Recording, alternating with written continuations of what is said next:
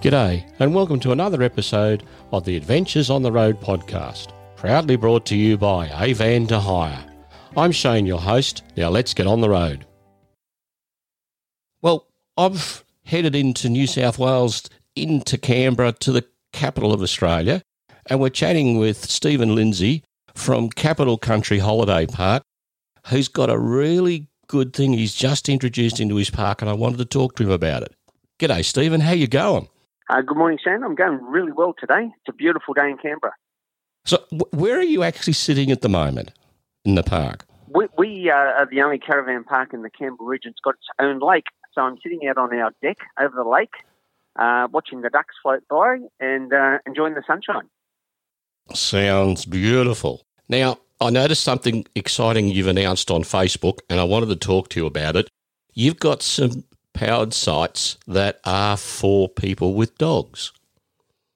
That's right, yes, specifically for people with dogs.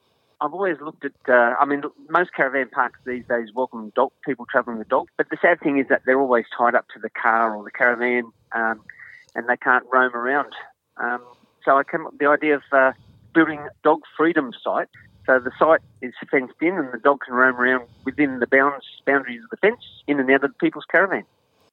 Yeah, I was looking at the photo on Facebook and I noticed that the whole site's fully enclosed. So, I mean, if the dog wants to have a bit of a explore underneath the van, he can't get away. He's got a fence all around him and he's got a nice little grassed area that he can do what dogs like doing best. People can walk past and he's not going to go racing out to try and... I think it's a fabulous idea. Look, it's certainly been well received. Certainly on Facebook, we had an incredible response in the last 2 weeks, over 800,000 views and 20,000 comments nearly. And the phone's been ringing hot with people just wanting to book that particular site, and we've taken calls for 12 months out so far. So is it just a site for dogs? I mean, is there any other way it possibly could be used? There's nearly 20,000 comments. There was a lot of families commenting with young children, toddlers, that sort of thing, that they'd like to book the site too, to look after their kids, that they can roam around and know they're not going to run out on the roadway. Yeah, I hadn't thought of it being used for that, but that would make it great for them, because I mean because I noticed in the photo there's a nice grassed area, so I mean they can throw the kids' toys out there on the grass and their little trikes, and they can have an absolute ball and be nice and safe, can't they?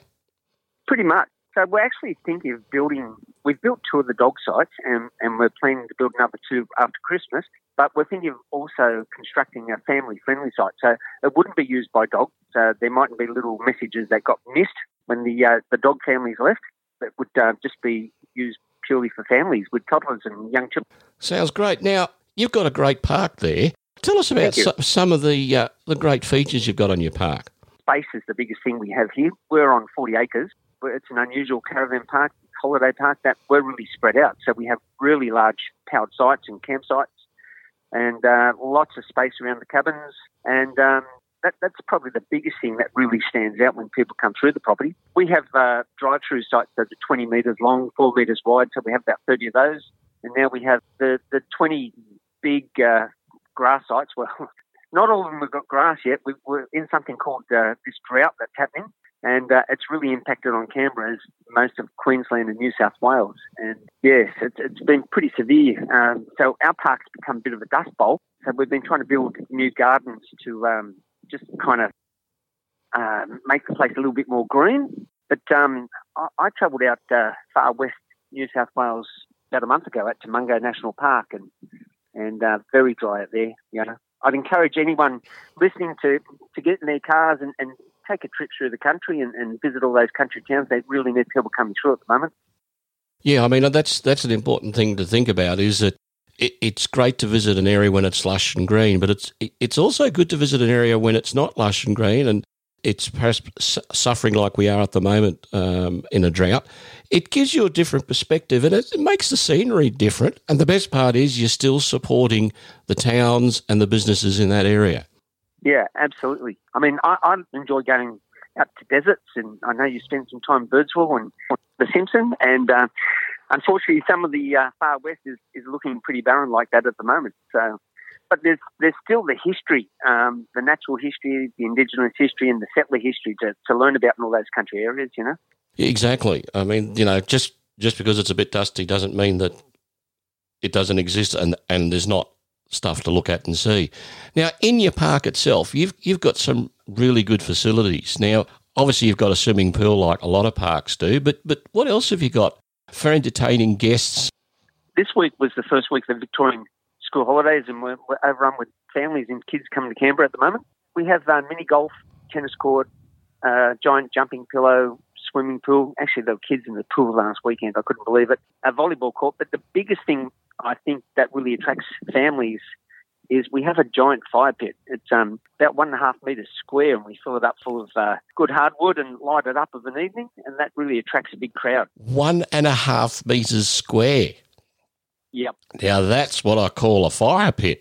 It's one of those laser engraved Corten steel pits, you know, and it's fenced off, but when it lights up, there's nobody around, and when the fire starts going, before you know it, you've got a crowd and everyone's standing around having a chat and meeting new friends, you know. It takes me back to the little fire pit we had out of Birdsville compared to yours. But you're right. There's nothing like a fire at night to get everybody around, and it almost starts and relaxes people into having a conversation and chatting with one another, doesn't it? Oh, absolutely. You know, I mean, that's why people love holiday parks, caravan parks, because they get to meet new friends. Might only be for a night or a day or two, and they get a chance to talk about what they've explored, what they've seen, and hear other stories, you know, and learn new things. Yeah, I noticed that you offer free Wi-Fi in the park. Yes, our deck area just outside our main administration building, it's got free Wi-Fi there, so you can sit undercover next to the lake and do all your internet, Facebooking, emails, whatever it may be, seeing photos of the kids. All right, now, like most parks, I'm sure you've got good laundry and amenity facilities. Yeah, we've got 2 amenities blocks, Shane, because, as I said, it's a pretty spread out place, and 2 amenities blocks with laundries. We've got a camp kitchen, older one. We're looking at renovating that next year and building a new one. And we actually have 2 little conference centres as well. So we have a lot of school educational groups come through, and groups in general, sporting groups and things. They make good use of the breakout rooms or the conference rooms, and they can hold activities or meetings in there at night time or during the daytime. We actually have a big hot rod club that comes in January with about 150 hot rods around the place for 4 days. So they sort of take over the property, and yeah, that becomes their administration building, the conference room. Well, it sounds like Capital Country is got to be put on your list when you're travelling anywhere near Canberra. What's the best way to get in contact with you guys? You can book online on our website, like everybody these days. We have front office people in there. Love to take your telephone call and talk about your specific needs and make sure we can give you the best accommodation possible for what you're looking for. We are 14 kilometres from the city centre off the federal highway, but you actually can't see our property from the highway, Shane. We're set back 0.5 kilometre away from the highway. So that's a really good thing. It's a little bit less noise, but we're just a little bit harder to find from that point of view. That's why I say you look for Bidges Road in Sutton, not Canberra, and that's where we are. Okay, and your website address? It's capitalcountryholidaypark.com.au, and the same with the email address, just booking to that. capitalcountryholidaypark.com.au. Now, if someone actually wants to chat to your great team there, what's the number they can call you on? The number is 02 New South Wales 62 303 433. Oh, that's a nice, easy one to remember. It's easy for me. I've been learning it for a long time. I'm glad you finally got it right too. Yes, it's taken me 19 years though.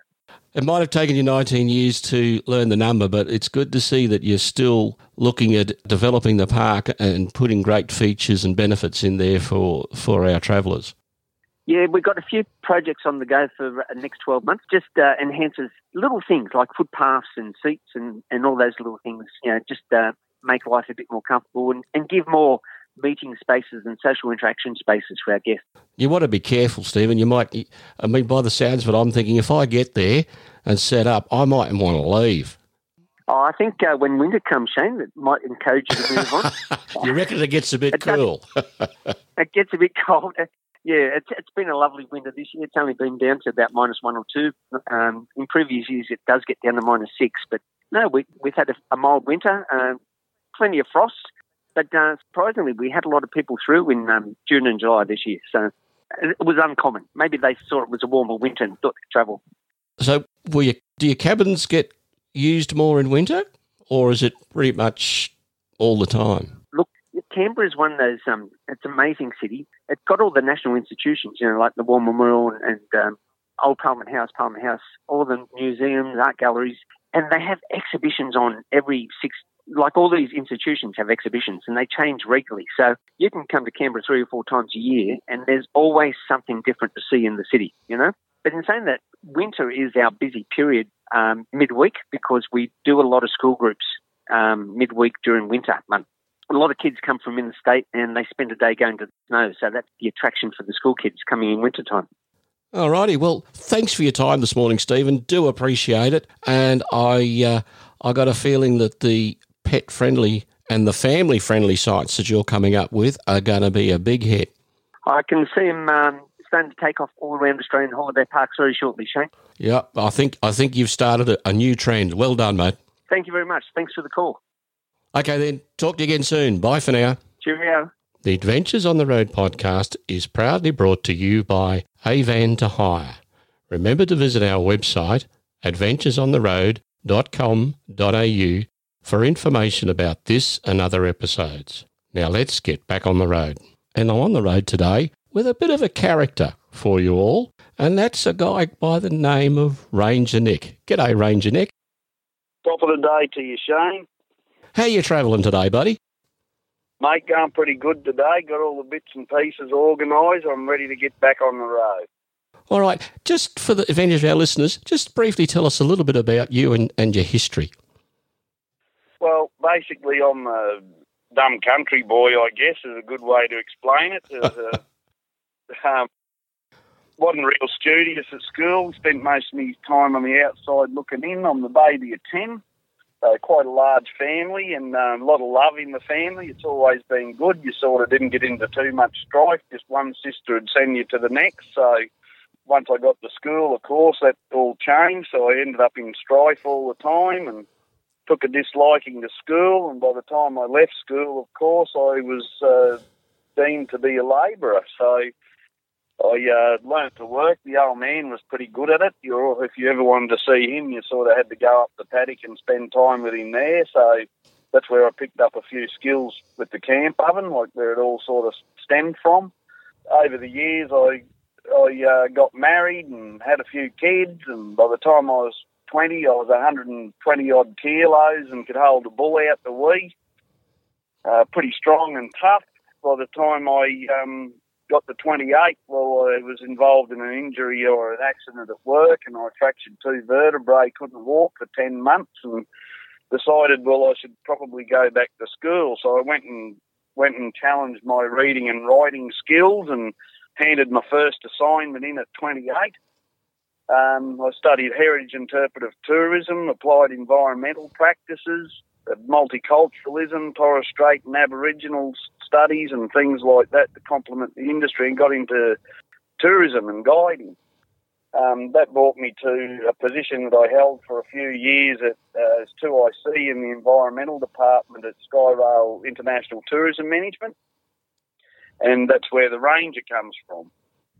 So through a chain of unfortunate events, I did get back on my feet, and I struggled with back injuries for a number of years, but I ended up back in my small country town of Miles where I was born and bred. I won't say I grew up there because I still haven't grown up yet, but... You're not alone there?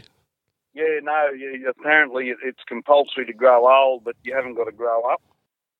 I agree with that, you on that one. Yeah, no, I'm not in a big hurry. I like to have a bit of fun.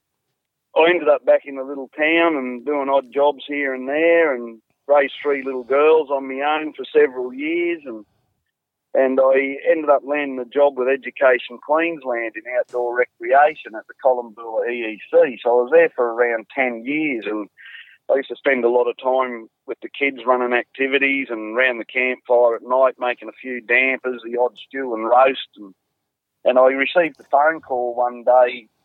Basically, a bloke said, look, the kids have been there. I run these big events all over Australia or all throughout Queensland at least.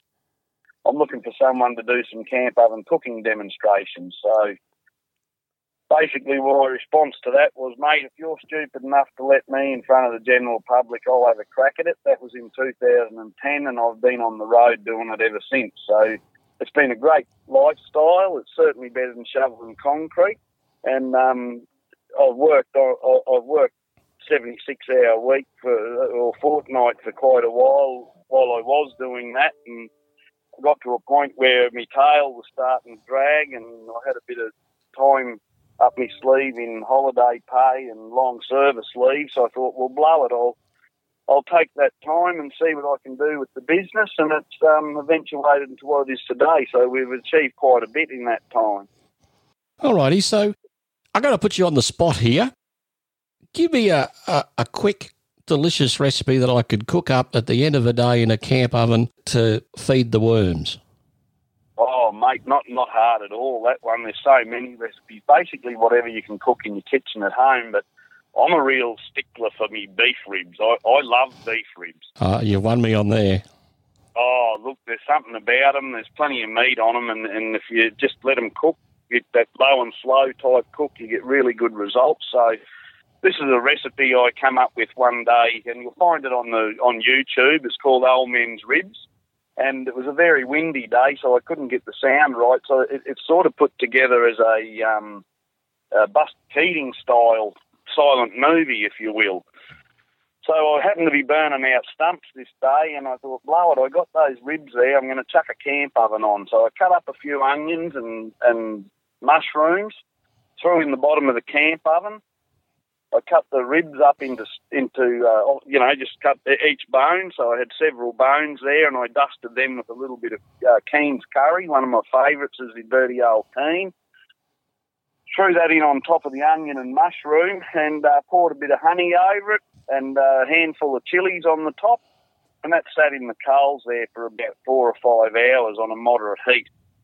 So after that time, when I whipped it out, I just give the bone a bit of a jiggle, all the meat slid off. It's made its own sauce while it's cooking, all natural, all good fresh produce, so there's no sugar and packets of stuff in it, which is how I do like to cook, just with fresh produce. And, mate, look, some of the best ribs you'll ever try. If you like beef ribs, give it a go, especially if you've got that bit of time while you're down fishing. You can just let it simmer away there. Ranger Nick, you've made me feel very hungry listening to you describe that one. Well, mate, it's really easy.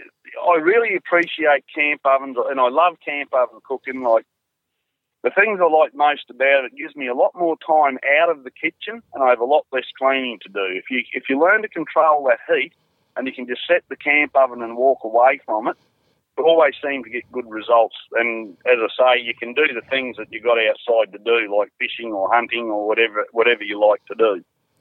All right. Now, I know that you're out and about and you're doing all these demonstrations, and I'm sure there's a lot of our listeners who will be thinking, okay, I have to keep my eye out for this Ranger Nick and have a look at some of his demonstrations so I can polish how I use the camp oven.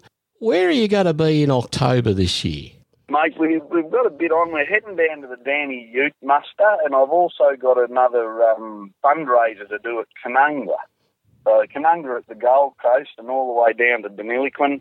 I'm really looking forward to doing all that. Fundraising is one of the things I sort of don't do a lot of catering as such, but if I do, it's generally for a fundraiser. I seem to get a lot of enjoyment out of doing that and helping people out. You know, just give a bit back to the community. Okay.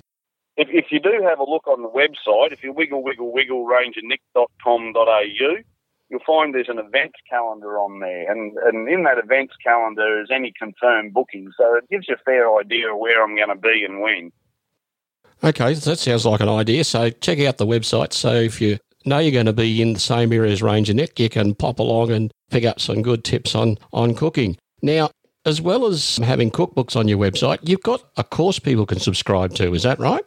Certainly. There's a couple of courses available there. One's Camp Oven Cooking in a Box, which is a home study package that you can purchase and just go through at your own pace.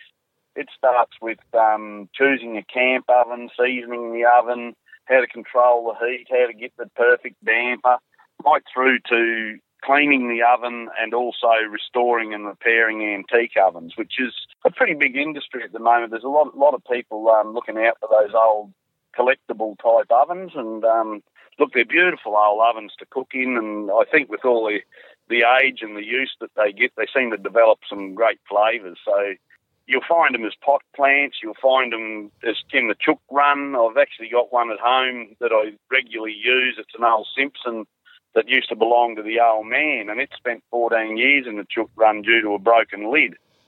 But I found a new lid, or I found a lid at the base of a tree one day, and managed to fit it on there. So I cleaned all the chook poo out of it, and it's one of the best ovens I got. Well, thanks for your time today, Ranger Nick. I think we better catch up again soon for a bit more of a chat, and you can tell us the odd funny story, because I'm sure you got a few of those as well. Mate, I'll look forward to it and see you when the mud's dry. Good on you, mate. Talk to you soon. Bye for now. All right. I'm about to travel up north and across to the central area of Australia to the Northern Territory, and we're chatting with Glenn Watts from Barefoot Fishing Safaris. G'day, Glenn. How are you? G'day, Shane. I'm good. Mate, okay, so you're based in Darwin. Tell us a little bit about what you do. Yeah, that's right. So I've been, living in town now for around about 10 years, and through that time I've built up a business and full-time, very busy every day, taking interstate tourists predominantly on guided fishing and sort of ecotourism charters. So we're spending a couple of 100 days a year on the water and, experiencing all the adventure and the fishing and the bird life and other critters that we sort of come across up here on a regular basis. It's a pretty good little number. All righty, so you might know a bit about Darwin. What can we see and do when we're in Darwin? Yeah, that's right. Darwin's a really unique place, the whole population of the Northern Territory, over half of the population is in Darwin, a bit over 130,000 people in here now and 60 different nationalities. So it's a very, very multicultural place. It's, like the stereotypes of it being laid back and pretty relaxed are absolutely dead true. It's an amazing place to live for sure and raise children, and also obviously a great place to holiday, which is how sort of most of us end up here in the first place, isn't it? We come up for 3 months or something to do a bit of work, and 5 years later you're still there. So it's sort of place that really gets into your blood, I think, a little bit like the red dust up here too, Yeah, I know what you mean. I went out to do a little bit of work out at Birdsville just for a few months, and I ended up spending nearly 2 years there. So, yeah, I get what you're saying. Yeah, that's right. Some of these rural locations particularly, they give you a chance to sort of do things that you've never done before, and Darwin's a great place. It is a bit of a land of opportunity for people that are keen to come up and try something different for their work and career life, but also, you can spend a lifetime just doing all the recreation stuff we've got up here as well.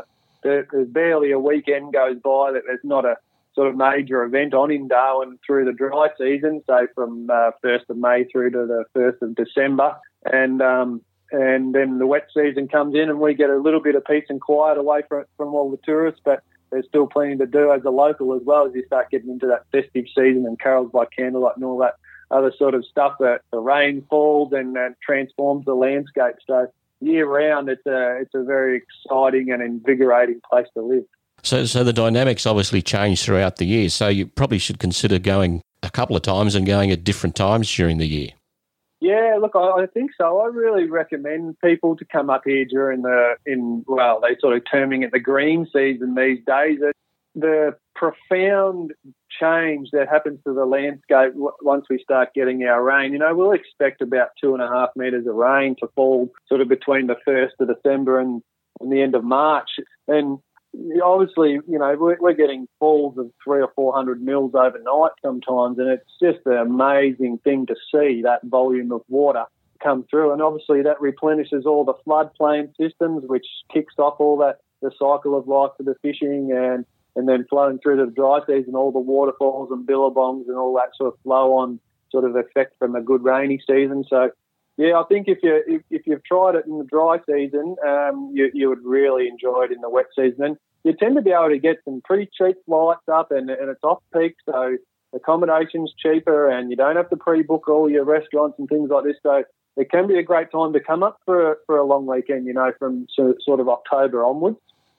Okay. What about somebody that perhaps is looking at actually spending a bit of time in Darwin and the surrounding area and might come up with their caravan or their camper trailer? Are they looked after fairly well in Darwin?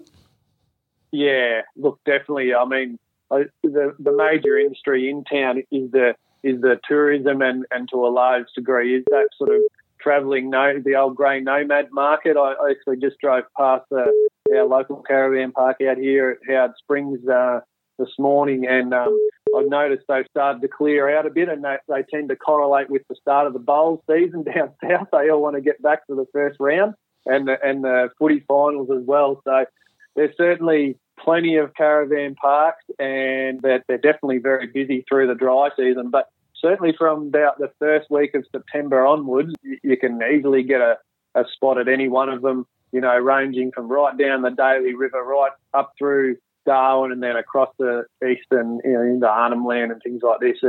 You can certainly there's plenty of clients that I've got that spend 6 months a year up here, so they're very well catered for. There's lots of dump points. There's great big roadside stops where you've got no trouble pulling big caravans and rigs around, and people up here are very happy to help out if you have trouble on the side of the road or any of that sort of thing that can happen from time to time. We'll hear more with Glenn from Barefoot Fishing Safaris in upcoming episodes. Now it's time to announce the winner of our first competition, thanks to our friends at Thermal Cookware. And I have on the line with me from Thermal Cookware, Alan Rush. G'day, Alan. How you going today? Oh, not too bad, mate. How's yourself? Yeah, pretty good. Now, we've got to select a winner for the shuttle chef that you're kindly giving away on Adventures on the Road podcast, and you've decided on one. Tell us which one you think. I certainly have. After looking at all of them there, and they all sound rather delicious and rather interesting. But the one in particular from Michelle Duca, she had a spicy Moroccan stew with herb and cheese dumplings and cooked on a freight loco between Brisbane and Rockhampton. Now, that really tickled my fancy. Yep, well, it certainly hits all the marks, and it's definitely an unusual location. So congratulations to Michelle. We'll be in contact with you, Michelle, to let you know that you definitely have won the prize and organise to get it out to you. Alan, I'd like, on behalf of Adventures on the Road podcast, to say thanks to you and Thermal Cookware for providing the prize for our first competition. Not a problem. Glad to be involved, and it's a good new concept for people to have a chance to keep up with the news and see what's happening all over Australia. Good on you, Alan. I'll let you go because no doubt you're busy packing to head off to a show somewhere. We are. We're on our way to Leisure Fest, so we're packing madly at the moment now, getting ready for it. All right then. Safe journey, Alan. Talk to you again soon. Bye for now. Thanks, mate. Bye. Well, that's all for this episode. Don't forget to subscribe to the podcast so you don't miss out. Thanks to Avan to Hire for their ongoing support. To find out more on them or any of our other segments, visit our website and Facebook page. Until next time, I'm Shane. Have a safe journey.